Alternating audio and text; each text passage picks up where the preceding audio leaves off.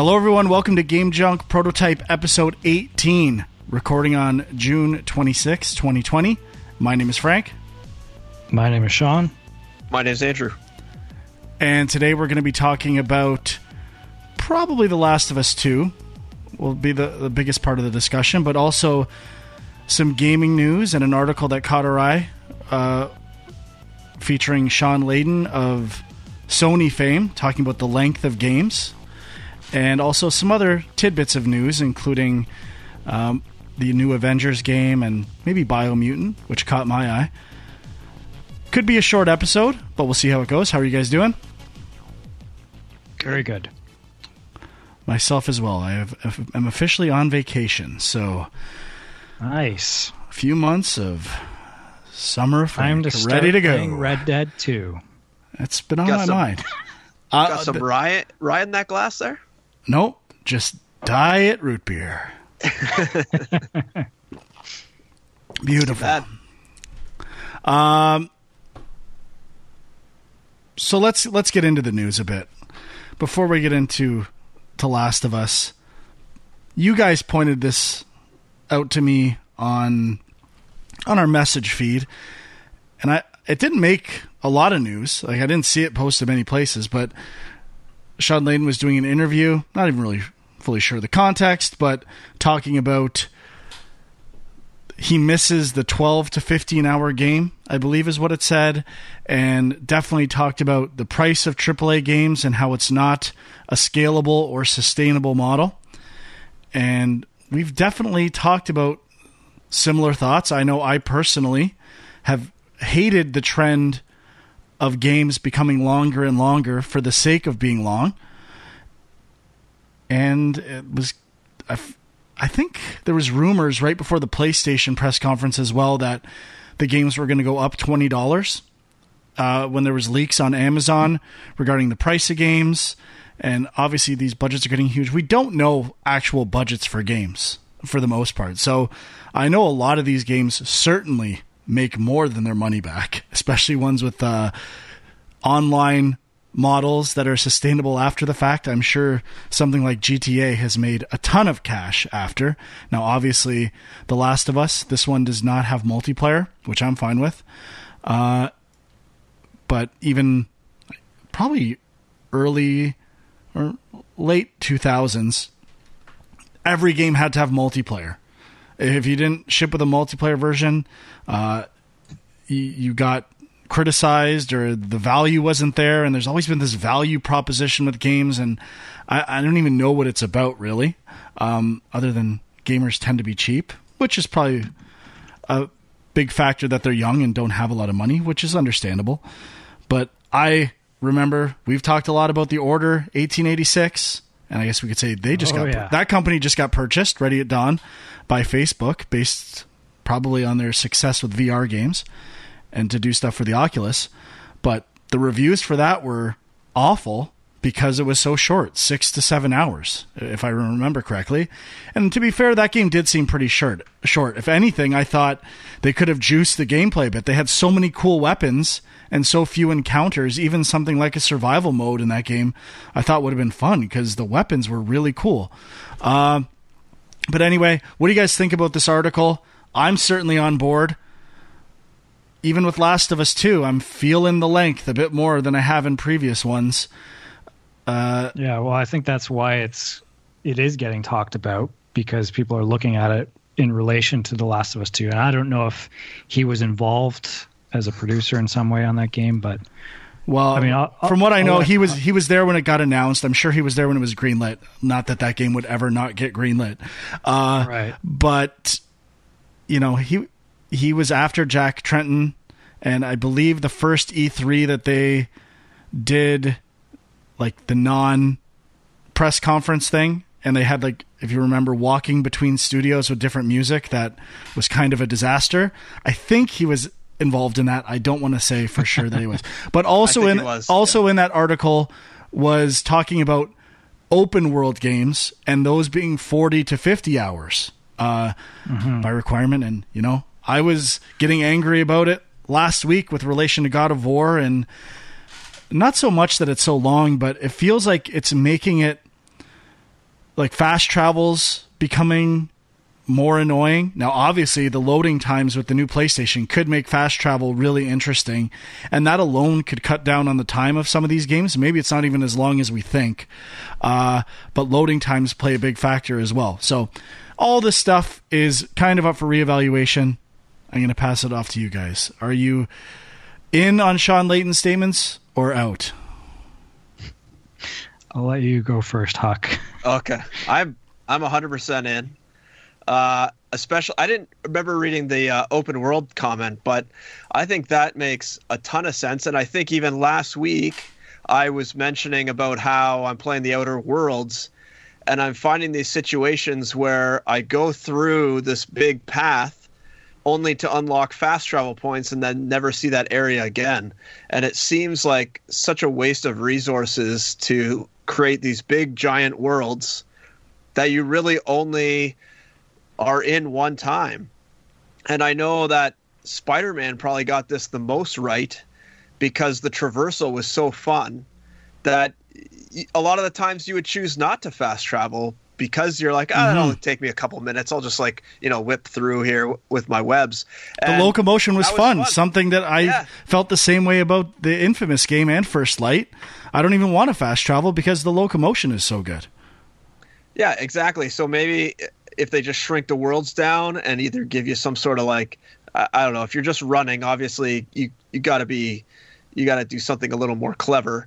Maybe you give yourself some sort of I guess this kind of relates to RPGs, like older RPGs, where you would start off by walking and then you would get a car and then you would eventually get an airship, and you're still going back and forth between all the same places, but because your locomotion is changing and you're able to move faster, it doesn't really get boring ever. And I think these games where all you do is walk or fast travel, I think they're maybe missing that aspect of it. Now, obviously in these big giant 3D worlds, having an airship is a little more tricky to probably load and handle all those situations. But, maybe like you were saying, Frank, with the SSD, the fast load times, maybe it won't be an issue. And maybe, you could just stream everything off the disc of these huge worlds really fast, and it's not a problem to stream in these larger worlds in an airship type motion speed. I think the size of a game world is an interesting topic, because I know a lot of press releases tout, the size of this game is 4 times the size of the last one. And I know this is personal opinion, but I've never given a rat's ass when I hear that type of stuff. Does not matter to me at all. And the best games are the ones with reasonably sized worlds where every area is relevant or important. I know we've talked about that with Metroid Prime. Was one of the first games where every door and area felt unique, and that is more important to me than having a big world that feels all the same. Now, for Last of Us 2, every area feels pretty unique. I will give it credit. I don't feel like I'm in the same spots over and over again. So that is not a complaint with that game. But Spider-Man also had a pretty reasonably sized world. It wasn't that huge.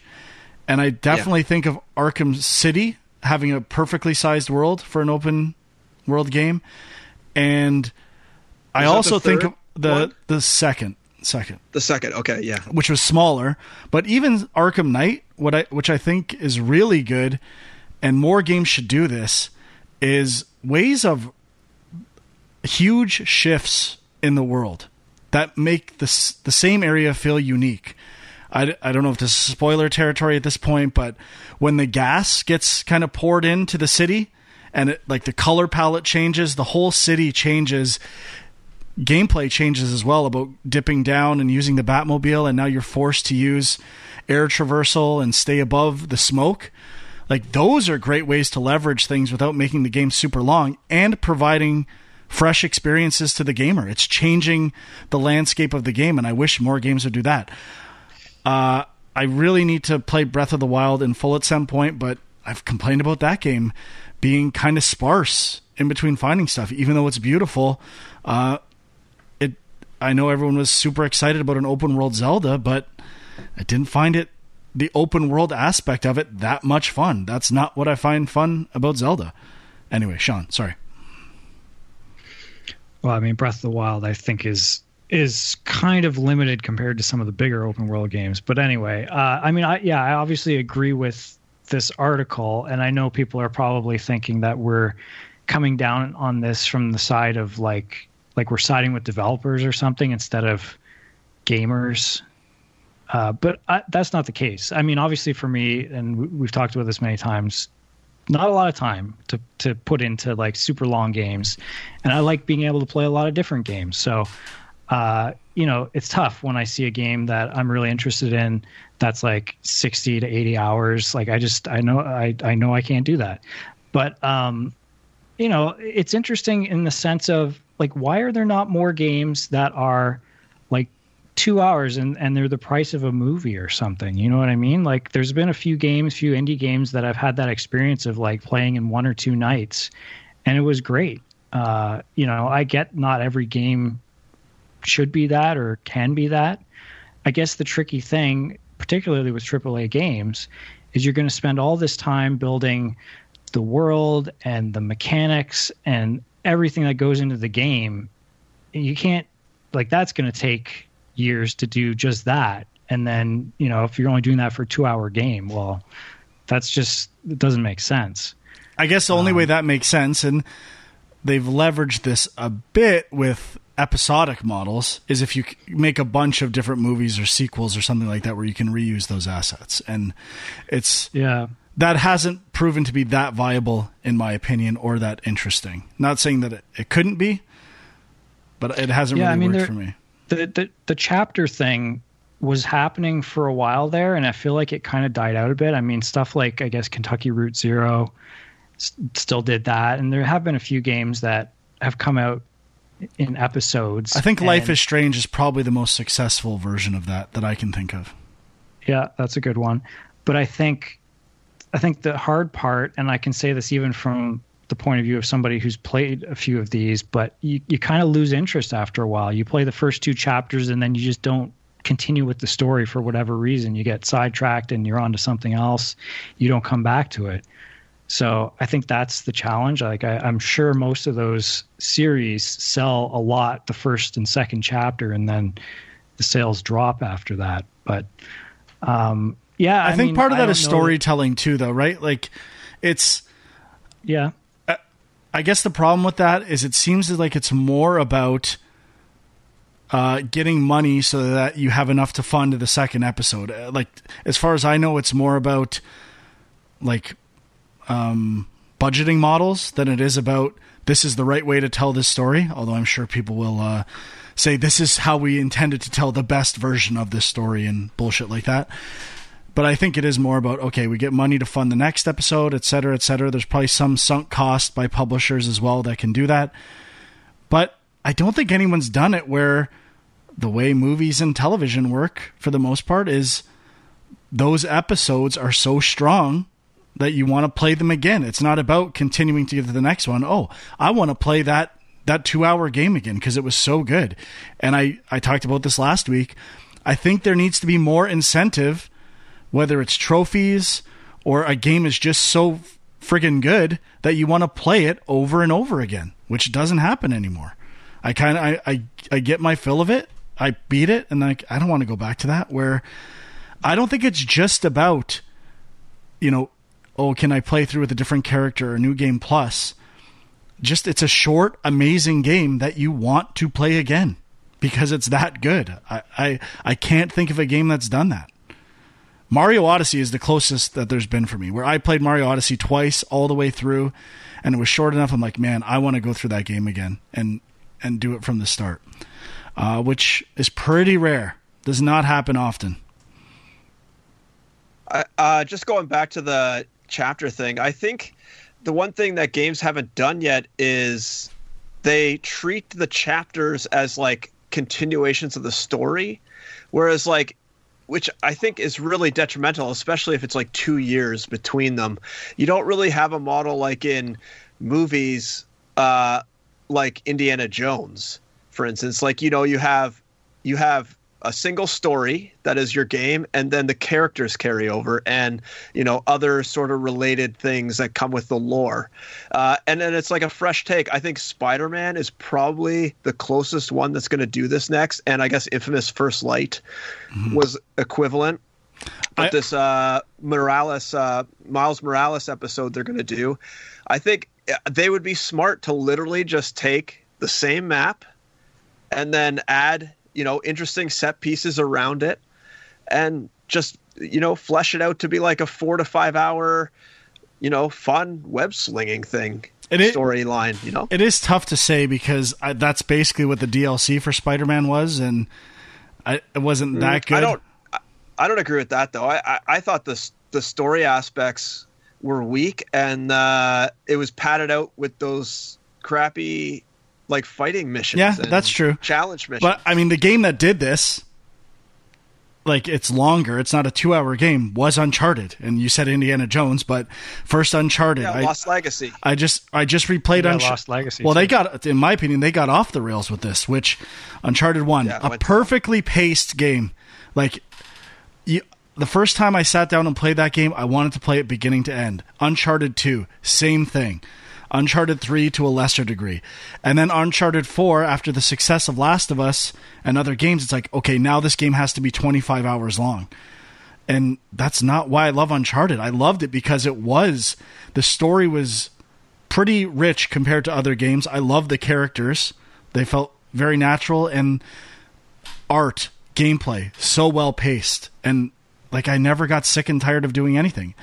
Like The Last of Us 2, I'm loving it, but I get bored with it pretty quickly. Like, in terms of whatever the pacing model is, I do not. I've said the word model. I guess we've said the word model 100 times this episode. I apologize. I don't want to play it for 10 hours in a row. I'm just like, okay, I played a couple hours.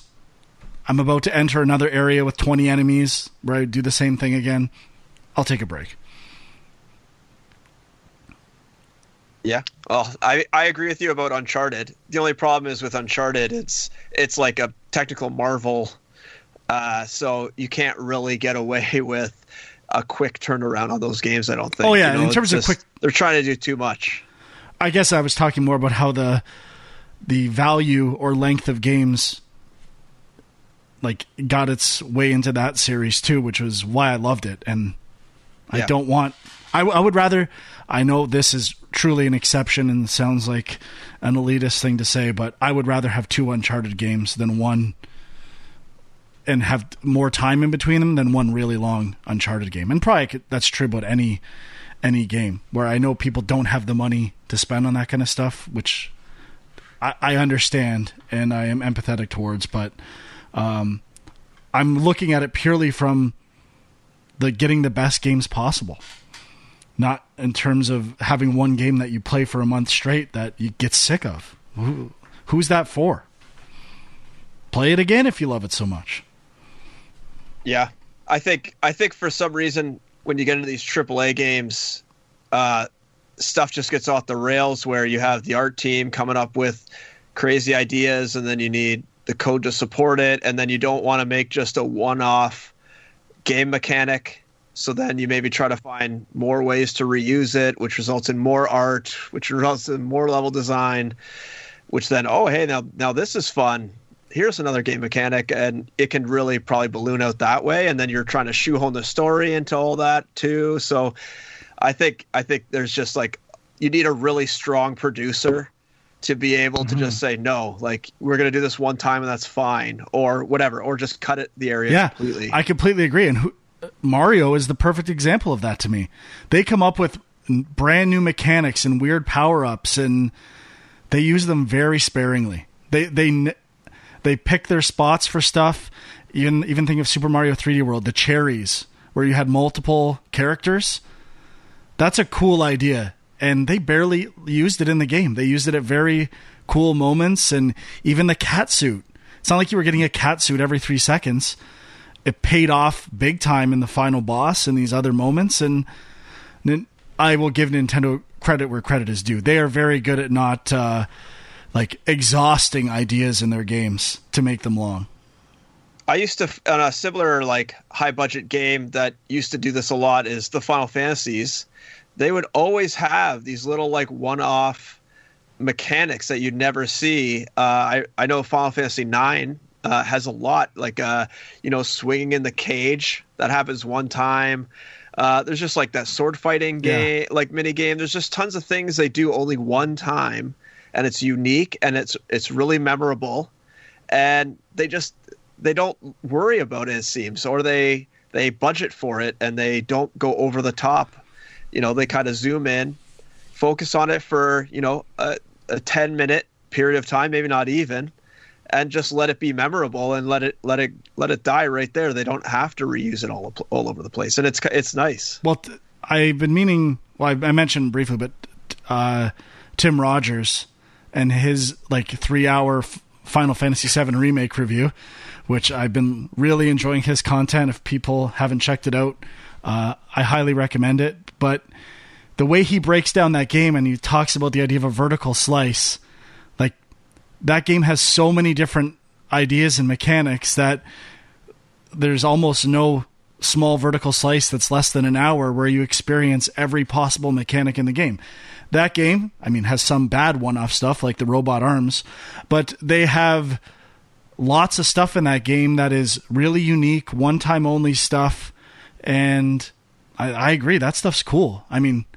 It does seem like a waste at some point to do all that work and only use it once, but there is a fine line you can ride, and I just don't think games are doing that anymore.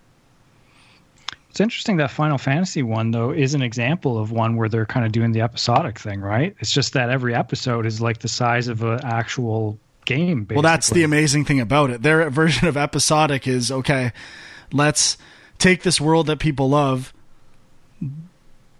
deconstruct it at some meta level, and then expand it because people love it so much and get even more into the world and all that stuff. that game really is amazing. I'm so surprised at how good it is. The other games are going to have a lot of work needed. You have your characters done, or some of the characters done, but a big chunk of the rest of that game, now depending on which direction they take it, doesn't really include Midgar that much, which was all the art. So, they'll be able to reuse props probably. And I was going back playing a second time and noticing little callbacks I didn't notice before, like the truck that's used in the car chase near the end of the game. If you guys know the one I'm talking about, Frank, you probably remember it when you're on the road. That's placed all over the place, especially in the slums, as kind of just a piece of rubble, but you could see it reused there, which is smart of them. And they hide it in interesting ways where you don't even notice it. So if games could do more of that, more reuse in the previous games, if they could have those sort of assets in the next part of Final Fantasy, they could definitely cut it down, like we were talking. Well, about the future too, with the Unreal Engine 5 stuff of kind of assets being translatable across engines and having standard formats that kind of import, and you could sell and buy assets rather than needing to. I would think it would be cheaper than having people individually develop stuff. Obviously, there's photorealistic games that is easier for versus games with unique art styles that it becomes tougher. But I think there's a lot of cool stuff that can happen to help keep the cost and scale of these games reasonable. But like you said, Huck, direction and production, I think, has to be on board. And I guess to some degree, the publishers that aren't worried about reviews saying this game is too short or something like that. Yeah, I like your aspect of the game engines, specifically Unity. Unreal. But a lot of these Sony companies, they're still using sort of the old model where they write their own engine, they create everything from scratch, and it's really expensive to do that. Whereas now Unity, Unreal are kind of pushing each other into this almost freemium game engine, and the game engines are both phenomenal.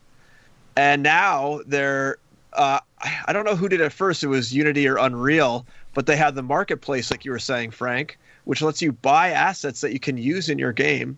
So I know, most of my stuff's Unity right now, but I buy tons of music and tons of art, and even if I don't use it in the final game, I could still prototype stuff so much faster and have it at a higher polish level to give the feel of the game, which would help me pitch it to people faster and better.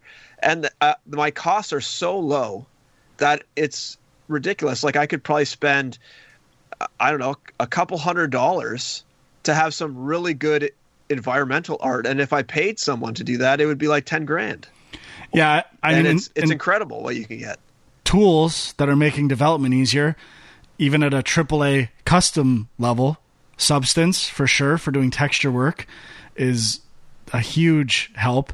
And I mean, that's not that new, but photogrammetry as well, which we've talked about in the past. And that's, I'm sure, I don't know much about this technology. There must be ways of getting like wire frameworks of models through scanning as well. So it's not as much like just sculpting work and all this other stuff. So there's definitely cool things that are happening.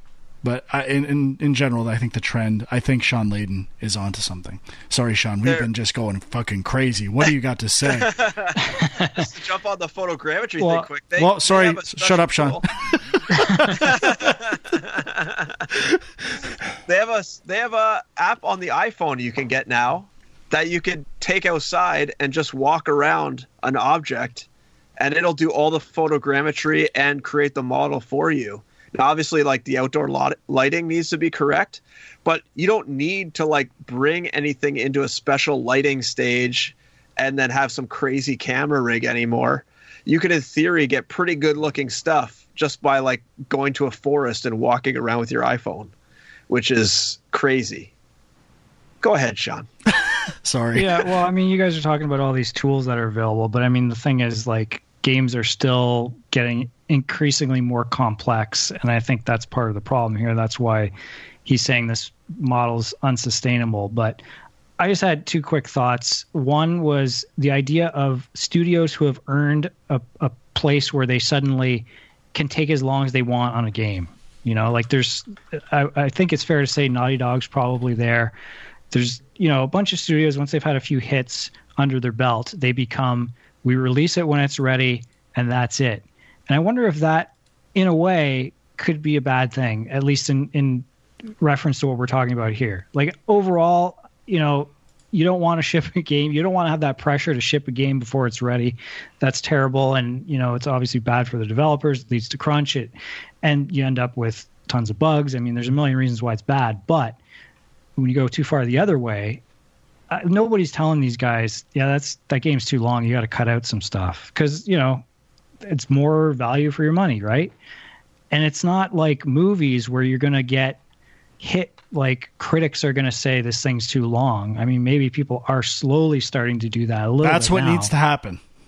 But yeah, like that's never the talk about pacing in a game is not really discussed as much as maybe it should be. But, you know, to be fair, the whole point of them is they're not meant to be played in one sitting. They are play at your own pace over a bunch of weeks or whatever.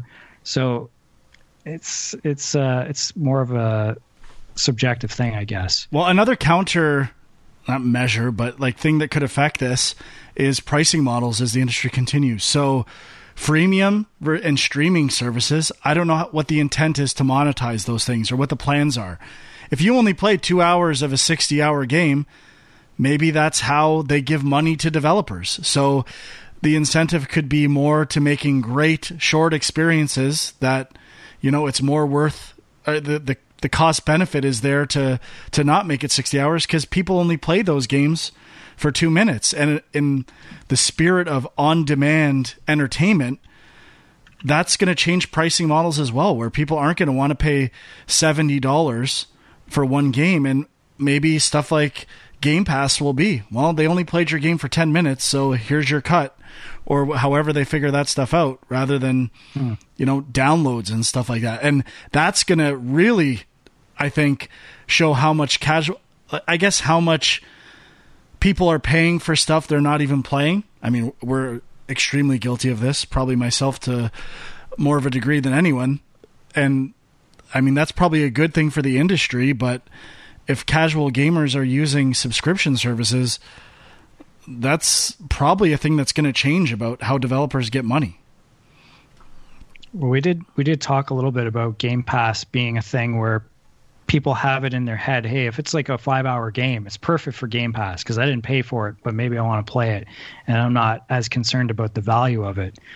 But you touched on the other thing I wanted to bring up, which is just I'm always thinking, what's the percent of people who finish this game? Because I don't finish a lot of games, and I'm always thinking to myself, because as a developer, that sucks to think, 10% of the people that played this finished your game. Amy Hennig was talking about that in an interview, and that's why she's like so interested in VR experiences, which are short, because they're more likely to be finished as well. Yeah, and you brought up Super Mario Odyssey, Frank, which is an interesting game because I've been noticing this in a few other places as well, where it's a fairly short sort of story, but then afterwards there's tons of stuff to do later. Like you keep going back to find more moons or nuggets.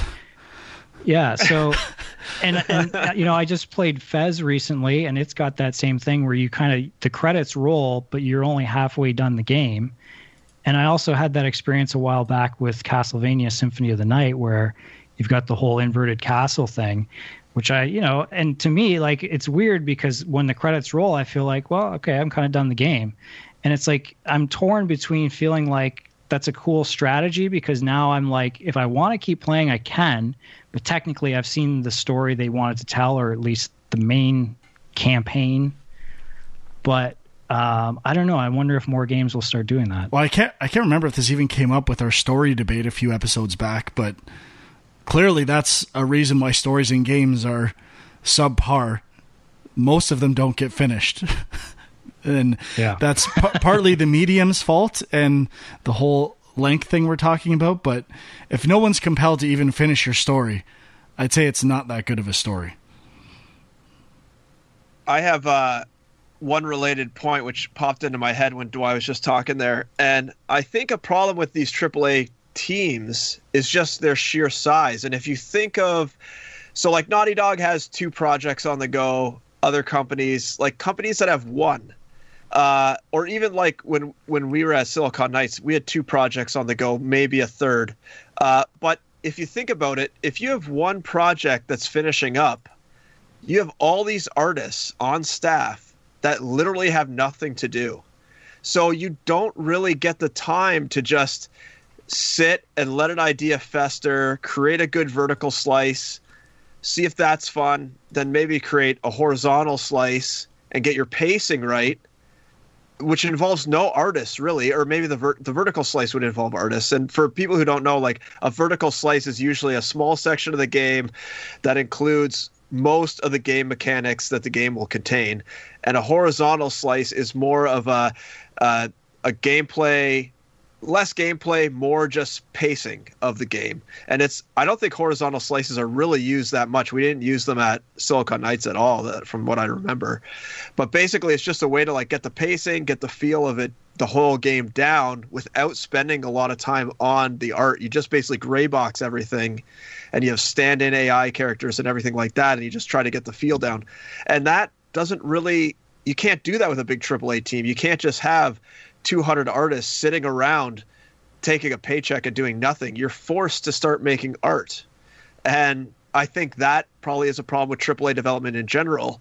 And I think, as me now more indie, like, I kind of like the idea of how the industry is slowly going to more of a contract-based economy where you have a small core team that can, do this prototype, and then you hire contractors when you need art, and you don't have to worry about keeping this big staff around to, keep everything going. I know AAA teams do that too. They hire a lot of Chinese companies, and just like Alex from Pixel Nuts, that's what his company does. They just do art outsourcing, basically, on top of making their own games. But like, these big companies need that too. And I think having to carry that staff across really, it could really force them to make extra art that maybe they don't need or don't want, and they don't want to just throw it away. So then they try to force it into the game somehow just because they've already spent the money on it. And that could also bloat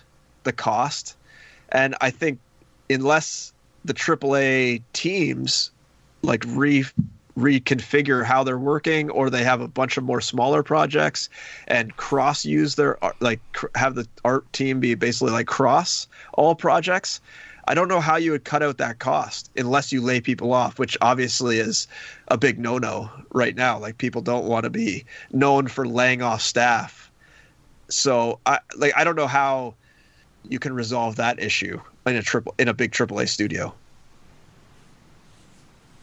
I mean, I guess Ubisoft does it. I guess Ubisoft does it the best. Well, they have so many projects. They have utility people that are always bouncing around across studios, which is and you always the situation you want to be in. Yeah, exactly. You always hear about, I mean, from the people we know, like, they basically finish something and then roll in to help on something else, and then they roll off to do something else. That's probably the ideal for a AAA. But if you're like a Naughty Dog and you have only 2 projects, you may not, if both are in full production and then one stops, well, now you have a full size production team with nothing to do, essentially. Like, how do you resolve that? I mean, Nintendo's really secretive about this stuff. I don't know hear much about it, but I'm surprised like first party studios under Sony or whoever, Microsoft, do not share more stuff. Like, that's part of the agreement to be a first party studio, where we share systems, we're all part of the same team. And I mean, obviously, if they're not first party yet or owned by Microsoft, that wouldn't help or be a good competitive move business wise. But once you're purchased, I'm surprised that doesn't happen more. It seems kind of weird to me. And maybe it does. Maybe I just don't know about it. Maybe. I wonder if that's what EA basically tried to do when they moved everything onto Frostbite. Just have one ecosystem that everyone knows how to use. So if you need to jump around, it's not a big problem. There's no big learning spike for people that need to go on to a different project. But I haven't really heard anything. Especially for bug fixing, right? Like, doing a new system and integrating with a team that's already going, that could be a problem. But if you're polishing and just trying to get a game to ship, that is one case where all hands on deck can help. Mm-hmm. If they know what they're doing. Obviously, you don't want someone coming in and breaking everything, but if they're all using the same engine and are experienced, you'd think that would be mitigated. Yeah. All right. I'm tapped on this. Went a lot longer than I thought. Sean, anything you wanted to add? You kind of got drowned out here. I'm sorry. No, we should move on, definitely. Okay, just a couple... I had one more thing about the article, but we can save it for another time. It was about the price of games, and how they're basically, the price hasn't changed. Yeah, I mean, over 20 years or something. I mentioned that a little bit with the rumor that they were going to go up. I'm fine with that. I know games are basically doing it themselves with deluxe editions that come with probably $1 worth of content or something like that, which I support, especially for games I like. And sometimes it pays off. With Uncharted 4, I got the DLC for free because I had bought the deluxe edition. So that's one way. But I think game prices can and should go up and if they're worried about this value, that should happen more based on how long a game is, if that's all people care about. And again, reviewers need to stop picking and choosing when value matters. And the example I've given before is Metal Gear Solid Ground Zeroes getting 8s and 9s everywhere, and stuff like The Order getting a 6 because it's so short. And it's so inconsistent with how they, when they decide to pull the value card, or should you buy this game based on how long it is. And I personally don't think it should be part of the review discussion anyway. Let people know if you want, but like I said, I'd pay $300 for Mario Odyssey if they made me. But no one wants to do that. It's not the best business decision, especially with piracy. But that's where streaming and other new pricing models could change that. Like, how much you play it goes into the developers' pockets. And hopefully they don't rip off developers. But that's new frontier in the future.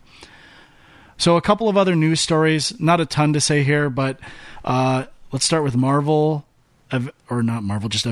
gameplay that was released Marvel's Avengers, Frank, excuse me. Is it Marvel's Avengers? I thought yeah. Oh, it is? Okay. I didn't know if only Sony games were allowed to Marvel's Avengers, my bad. That was they released new gameplay footage. I fired it up when I saw it. I got to be honest, I'm not interested in this game at all. I tried watching the video. Huck, we were talking a bit before this. I think you nailed it. It seems a bit like 4 years old, 4 years old game or something like that. And it's not that I wouldn't play it. It could be cool. Don't get me wrong. But for whatever reason, when I see news about it or gameplay footage, I'm not feeling it. And it's not that it looks bad. It just feels like kind of a lesser version of the movies. And it's so weird that I don't feel that way about the Arkham games when I see them. They feel like their own thing. Maybe because they came out at a time when they were nothing like the movies that were coming out with Batman and stuff like that. And this one seems to really be... I don't know if there's a way to make an Avengers game that's nothing like the Avengers movies. It feels like there's not a lot of different variations on Avengers that I'm aware of, but I don't know. Not moving my needle. I think the other problem is that the Avengers movie franchise, the actors themselves are so ingrained as those characters that when you hear Nolan North, you're like, who is talking right now? And then you have to realize it's Iron Man. Yeah. And you're like, what? Or the idea of... Why is Nolan North Iron Man? The section I watch with Thor, it's literally trying to be close to the voice of Thor in the movies. Go a hard opposite direction. Think of some new take, or even if the character looks the same, a voice that's different. Yeah, Marvel Ultimate Alliance 3 had kind of the same issue, but I think at least the art style was just kind of trying to stick to the comic books and not trying to make them look like the characters from the movies. But yeah, it's weird, this game. It just feels like we kind of have gotten away from bad licensed games. I feel like not a ton of those come out anymore because people just know that they get, terrible reviews and people are smart enough to stay away from them.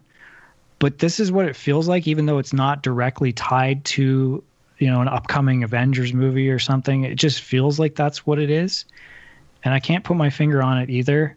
I guess part of it is I don't really understand what genre it is. Is it an RPG, or it seems like it's just an action game with light RPG elements? But I keep hearing that it's sort of open world as well. I'm kind of confused. If I have screenshots of the art of the game or the team, the poster art. If I blur my eyes, I would not know it was any different than the movie. It could be screenshots from the movie. The costumes are exactly the same. It's really uninspired, and I think they may have gone the wrong direction with some of this stuff. I wonder if they just use the new Unreal Engine and just got the models from the movies, CG models from the movies. Just throw them in. I don't know about that. But okay, so I also thought from the video that it just looked like quantity over quality in terms of the enemies that they were showing. I was questioning their decision to even put this video out. Because it looked like the person who was playing it was even getting frustrated.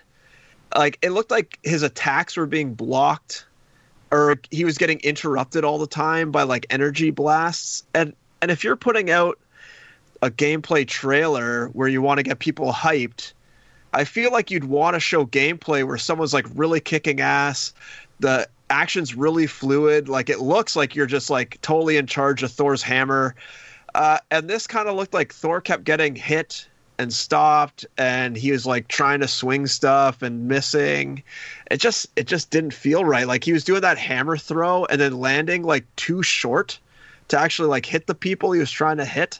I don't know. It just seemed like a really questionable choice. I really hope this wasn't their first attempt at capturing the gameplay, and then we're just put it out anyways, whatever.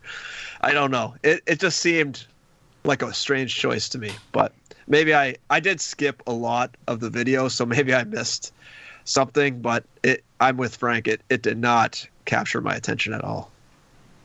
I mean, the game has been delayed at least once so far. So, I mean, that's maybe not a great sign, but yeah, I agree. Even just looking at the screenshots, it's so like, it's like the off-brand, because I guess they don't have the likeness for the actual actors. So it's like close, but slightly off. And Sean, I hate to pick you. It's Special Man, the video game. Now that's a game I would play. I mean, I'll play this. I hope I'm wrong. I hope it's good. It's not like I'm not looking for stuff to play or that I want to be good. It just, I'm getting bad vibes. Yep. And then I just want to mention, I watched some video for Biomutant, which also came out this week, which looked really cool. Some of the creatures you're fighting, and I mean, I know we do moratoriums on stuff.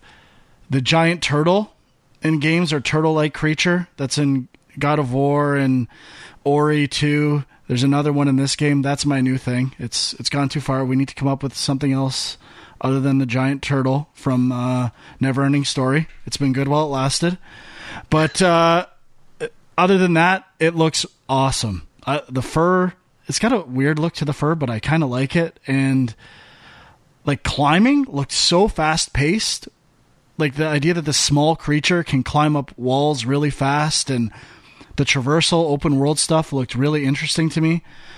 I am obviously into creatures and weird wildlife stuff, so I am really excited for this game. Did you say it's out? About it? No, it's supposed to come out this year. It says 2020, but I could see it getting pushed back. But I'm in. Yeah, I hadn't seen anything about it. Was it just like a new trailer they released, or it was a gameplay video? It was lots of gameplay, and the combat seems, on a first glance, really inspired by Zelda's Z targeting stuff, and the things you're fighting had a scale and design that reminded me in some way of Horizon Zero Dawn, not like in terms of your weapons use and stuff like that, but just how you approach them. I don't know. I could be reading in a lot into the video, but I'm digging it. I'm in. Yeah, it looks really good. And so I'm hoping that comes out this year. All right, last what we're playing, I think, are we all just talking about one thing? Sure. Yeah, I mean, I had a couple other things, but let's just focus on The Last of Us. Last of Us 2. I will start by saying I have not beaten the game yet. I'm a liar. I said I would be done by Tuesday, and I'm honestly probably halfway at this point in the game. And I mentioned it a bit earlier. I'm still loving the game, but again, I think playing the original 2.5 times, even a month ago, was a bad idea. And this is a good thing about the game, in my opinion, but bad for me personally right now. It is like an extremely polished version of the first game again, and there are new mechanics, which is good, but it's not reinventing the entire game. It's just making it an extremely well-crafted experience, even more so than the first one. And I complain about that not happening in games a lot, so I'm glad that is what it is. But I've just played a lot of The Last of Us lately, so I'm not compelled to play for 10 hours straight. And there is a lot of walking around and just scavenging for stuff, which is what the game is. But I'm not as compelled to play that stuff for 10 hours straight, I guess. But I'm still really enjoying it. Yeah, I'm like maybe 4 hours in, I would say. So not too far. I think it starts off extremely strong, as did the original game. And I kind of see what I think they're setting up. Yeah, me too. In the game, and I mean, stuff I had heard about this game going in, obviously a lot of people talking about the violence, as we kind of touched on previously as well, and just the idea that it's sort of a revenge story, and it's like, okay, it's a revenge story, but you have no choice. You have to just kill people in brutal ways, and like, is that really saying anything?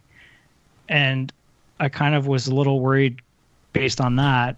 But I think, and maybe I'll be proven wrong, I think I see some things that they're setting up that I think will work quite well. And I mean, I feel the attachment to the characters in this more than most games. And again, maybe this is just a Naughty Dog thing, and I think they're good with dialogue and voice acting and all that stuff. But I really like the way it has started off. I think the game looks amazing. And I actually think the combat has, I'm not far enough to fully get a sense of this, but it seems to have addressed some of my issues. Like, it feels like you're a little more agile. It's not as frustrating at times. I don't know. I just felt like maybe I'm just used to playing The Last of Us because I'm coming right out of the other game, and I just have gotten a little better at it. But I'm playing on normal, and I find my combat way more gun heavy than like brick and bottle heavy. There doesn't seem to be as many bricks and bottles around, and I think it's harder to run away from enemies and not get found. The AI is a lot better, which I like. But to me, the biggest improvement in this game by far, and I'm sure they heard this, there was complaints about this, like the shivs and the way hidden areas are approached. And I mean, the big thing with the first game is there's even a joke, a written line in the game when you have to be in the water and pull a pallet to move Ellie across. I'm like, oh, this again? Or we got to do this. And it kind of exhausted that mechanic where the hidden areas and puzzle solving is like a new take. Probably the biggest new thing is the rope mechanic and using that in creative ways, and breaking windows, I think, is another part of that. But the fact that they're not redoing the same thing with that, it's like, okay, now here's a new kind of set of easy but cool puzzles that are like kind of a nice difficulty level for exploration. And I think that is the biggest improvement in the game by far, and not having to construct a shiv to do stuff. And it's like, okay, I can figure this out, and a door's locked. There's something around here. And I think that stuff works. I mean, and the way they do safes, where before you'd have to, walk, find a piece of paper that could be relatively far away and then backtrack to go back to the safe. Now it's a little more integrated in a small environment where I find like there's hints in the room and I don't have to travel that far to solve a puzzle, which reminds me a bit of Resident Evil 2 Remake, how they did some of the puzzles for combinations, and there was more backtracking in that game. But that to me feels like, okay, this is way better than the first game. Yeah, it does feel like there's a little more exploration, which I always enjoy. And I just maybe this is going to change, but where I'm at in the game, I just like soaking up sort of the quiet, like you're a little bit on edge, but there's just this quiet sort of post-apocalyptic world that you're exploring. And I just really enjoy that. So I'm only about maybe 2.5, 3 hours in. So Sean, you're probably further than I am. I'm just about to sort of start out on Ellie's quest. And I second Frank's take from last week about the techgasms. They're all over the place. And that rope is insane, what they have done. I know. They like her gathering it up and like just how it moves so fluidly. It's crazy, some of the stuff. Like some stuff I didn't think we'd see this gen. I thought we'd only see it next gen. Like I tweeted about like the bounce lighting, and I had seen that on the Digital Foundry review. But yeah, it's pretty amazing what they have going on in this game, and the violence. It's up there, and I heard that it gets even more violent about halfway through. So we'll see. Well, I kind of hit a story moment today, I think. And this is a weird thing with the violence. So there's this moment, I won't get into it too much, where it feels like they cut away from the violence to have this emotional reaction for Ellie. And I don't get it. It's like this violence is affecting her in a different way. I just killed 200 people. I'm pretty familiar with violence through this character. Nothing about this particular death felt, other than they decided this is the one that is gonna like have some impact story-wise. All I've done is kill people this whole game. Why now is this like changing me. I mean, there's a small reason why that might be, but every death is in the context of what you're doing in the game. Once you get to 3-digit death count, it's a whole different ball game, like that's when it really hits you. So I don't know. There's some weird arbitrary story stuff like that, but I agree with Sean. The characters are really good. All the characters I've encountered so far are very strong. Not a lot of like random who is this person.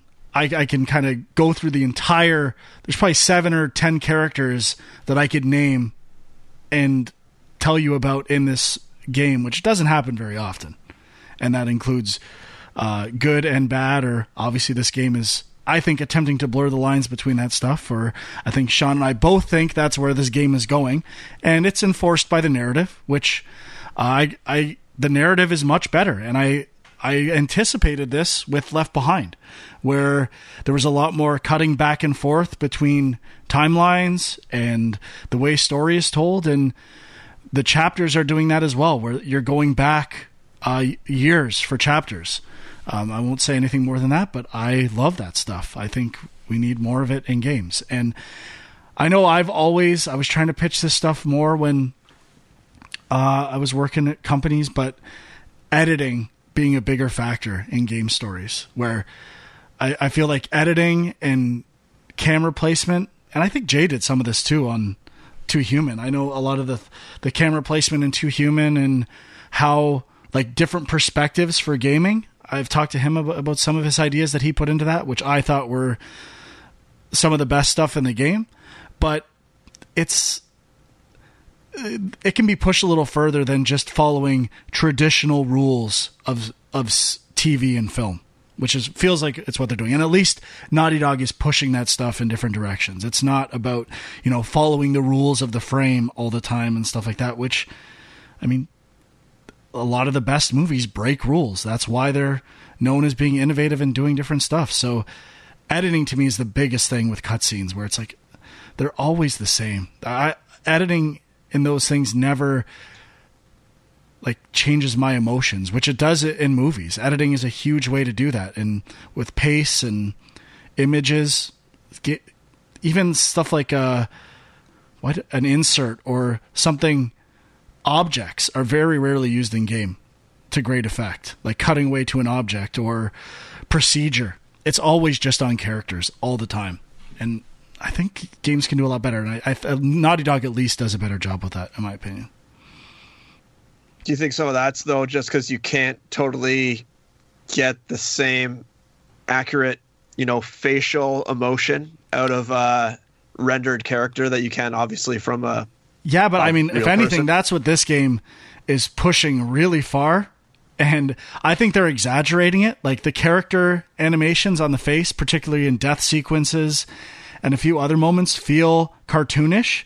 And I think that's a good thing. Like it's not a super realistic art style, especially with the eyes. The eyes feel much like wider, and at least they're animated that way in a lot of sequences, particularly death. That is very effective as far as I'm concerned. So for me, what I was saying more is I think the technical limitation is having everything loaded and cutting away and lighting setups. That's harder to do real time in an engine versus pre-rendered stuff or filmed stuff, which hopefully that will change with new loading technology as well. But I'm surprised at how similar it is to the first, which I don't think is a bad thing, and small variations, which I really like. And the lighting is phenomenal. Like iconic moments with lighting in this game, which I already talked about. The winter morning was one for me, and stuff with flares later in the game. I mean, that stuff is so good. And the water is amazing too. I know you talked about that tech, Andrew, but it's really good. Yeah. And iconic locations like a library. Yeah, I mean, obviously. Library. Obviously game of the year. Library. But there was another moment. I love that the last game, when the outbreak happened, it was Halloween, or the after effects of Halloween, and that all these areas that's a cool idea, especially for a post-apocalyptic thing where you can. It's a Halloween store in a mall or stuff like that. And I know The Division did that the first time with it being Christmas time, which I thought was great too. But kind of easy wins. And did you play Left Behind, Sean? No. I mean, I just jumped into part 2. Like the Halloween store stuff in that game was really awesome. And there was a moment like that I'm assuming is using the same system from Left Behind or parts of it. I don't know if anyone's there. Sean, you're going to love this. It's probably my favorite location of recent game history, which is a museum. Don't know if anyone got to the museum yet. No. But there's a part where you switch headwear again, which is pretty good. Okay. Well, even just the tech of when you first wake up in your bed and she like puts on her jacket and like pulls on her pants or something and like slings the rifle over her back. Like I was able to see the swap where it like went from the cinematic model that's fully animated to the one that's like normally on her back. But I mean, it looked really good. And I was looking for that sleeping bag tech, Frank, and it was pretty impressive as well. Oh yeah, buddy. Oh, when that thing squishes, it just, I don't even know if it's realistic. It just looks so good. Sean, you must have seen the sleeping bag tech. Oh, yeah. Yeah, I mean, for me, the rope was the most impressive thing, partially because, you get to it and you sort of do something initially, and I was like, oh, okay, yeah, that looked pretty good. And then you realize, oh, wait a minute, you can pick that up and do whatever you want with it, and it's just like moves like a rope would. Like, it's crazy. Full disclosure, I'm using a trophy guide for collectibles, and there's stuff involving the rope for getting collectibles I never would have thought of. And maybe it's just because I would have been stuck in my mind frame from playing the last one where I wouldn't have even tried stuff, but you can use the rope to find stuff in that game that's pretty cool. And if anything, the game almost doesn't train you for it properly. Like, I wasn't even trying to think outside the box with the rope, and I wish there would have been some moments where it made you do that earlier on in the game. Like, not to advance the story, but optionally. I just didn't even have that seed planted in my brain, and that could be a lack of imagination on my part. But thank God for that trophy guide, letting me see everything I need to see in this game. Is this a one playthrough? 1.5, I think. 1.5? I'm dreading the trophy or the patch with additional trophies for playing on hard difficulties and stuff like that. So, yes, I'm sure that'll be coming at some point. But I'm loving it.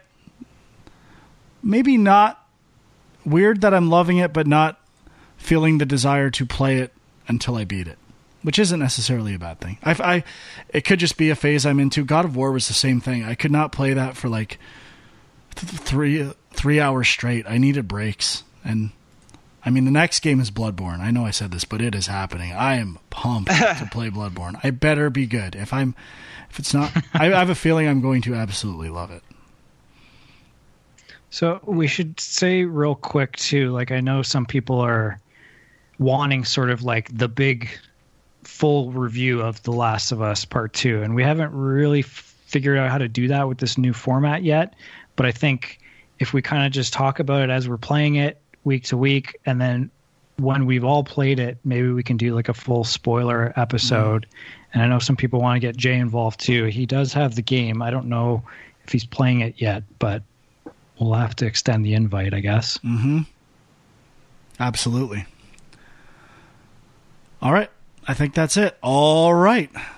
I have just one quick note, not related to a game I'm playing, but I just saw that on Game Pass, that observation game that I really liked came out on Game Pass. So if anyone's interested in checking out and didn't buy it on the Epic Store, I highly recommend going to take a look at it. It's definitely a mindfuck type game there, Sean.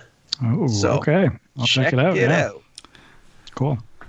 So maybe I'll take this time to plug the YouTube channel. Okay. We haven't talked about it too much, What good hosting you're doing. We did talk that it's barely mentioned on the show. I'm like, maybe the host should be doing that, but not sure what capacity it's going to continue, but there are video versions of the show out there if you want to see me drink Diet A&W root beer or us laugh when we're interrupting Sean scratching his inner armpits, which I've noticed. Just kidding, bud. You did one of these things where you went up in there. It's all right. I take it back. I can edit this out. It's not a big deal. It's fine. I don't think I probably picked my bonus content for the video version. Probably picked my nose a few times reflexively as well. Definitely scratched my ears and put my fingers in my ears a lot. So a lot of weird stuff going on. All the stuff you need to see. But also Twitter, Game Junk podcast, facebook.com/Game Junk, Film Junk on Twitter, My Angry Commute on Twitter, and Equilibrium Sis. So let us know what you think. And the Discord channel, if you're interested in joining the Discord chat, is posted. I think it's pinned to the top of the Facebook page. Cool. If you're interested in that. Okay, then. That's it for this week. Not sure what we'll talk about next week. Sure something will come up that we can juice like that Sean Layden topic. Until then, bye-bye. See ya. See ya.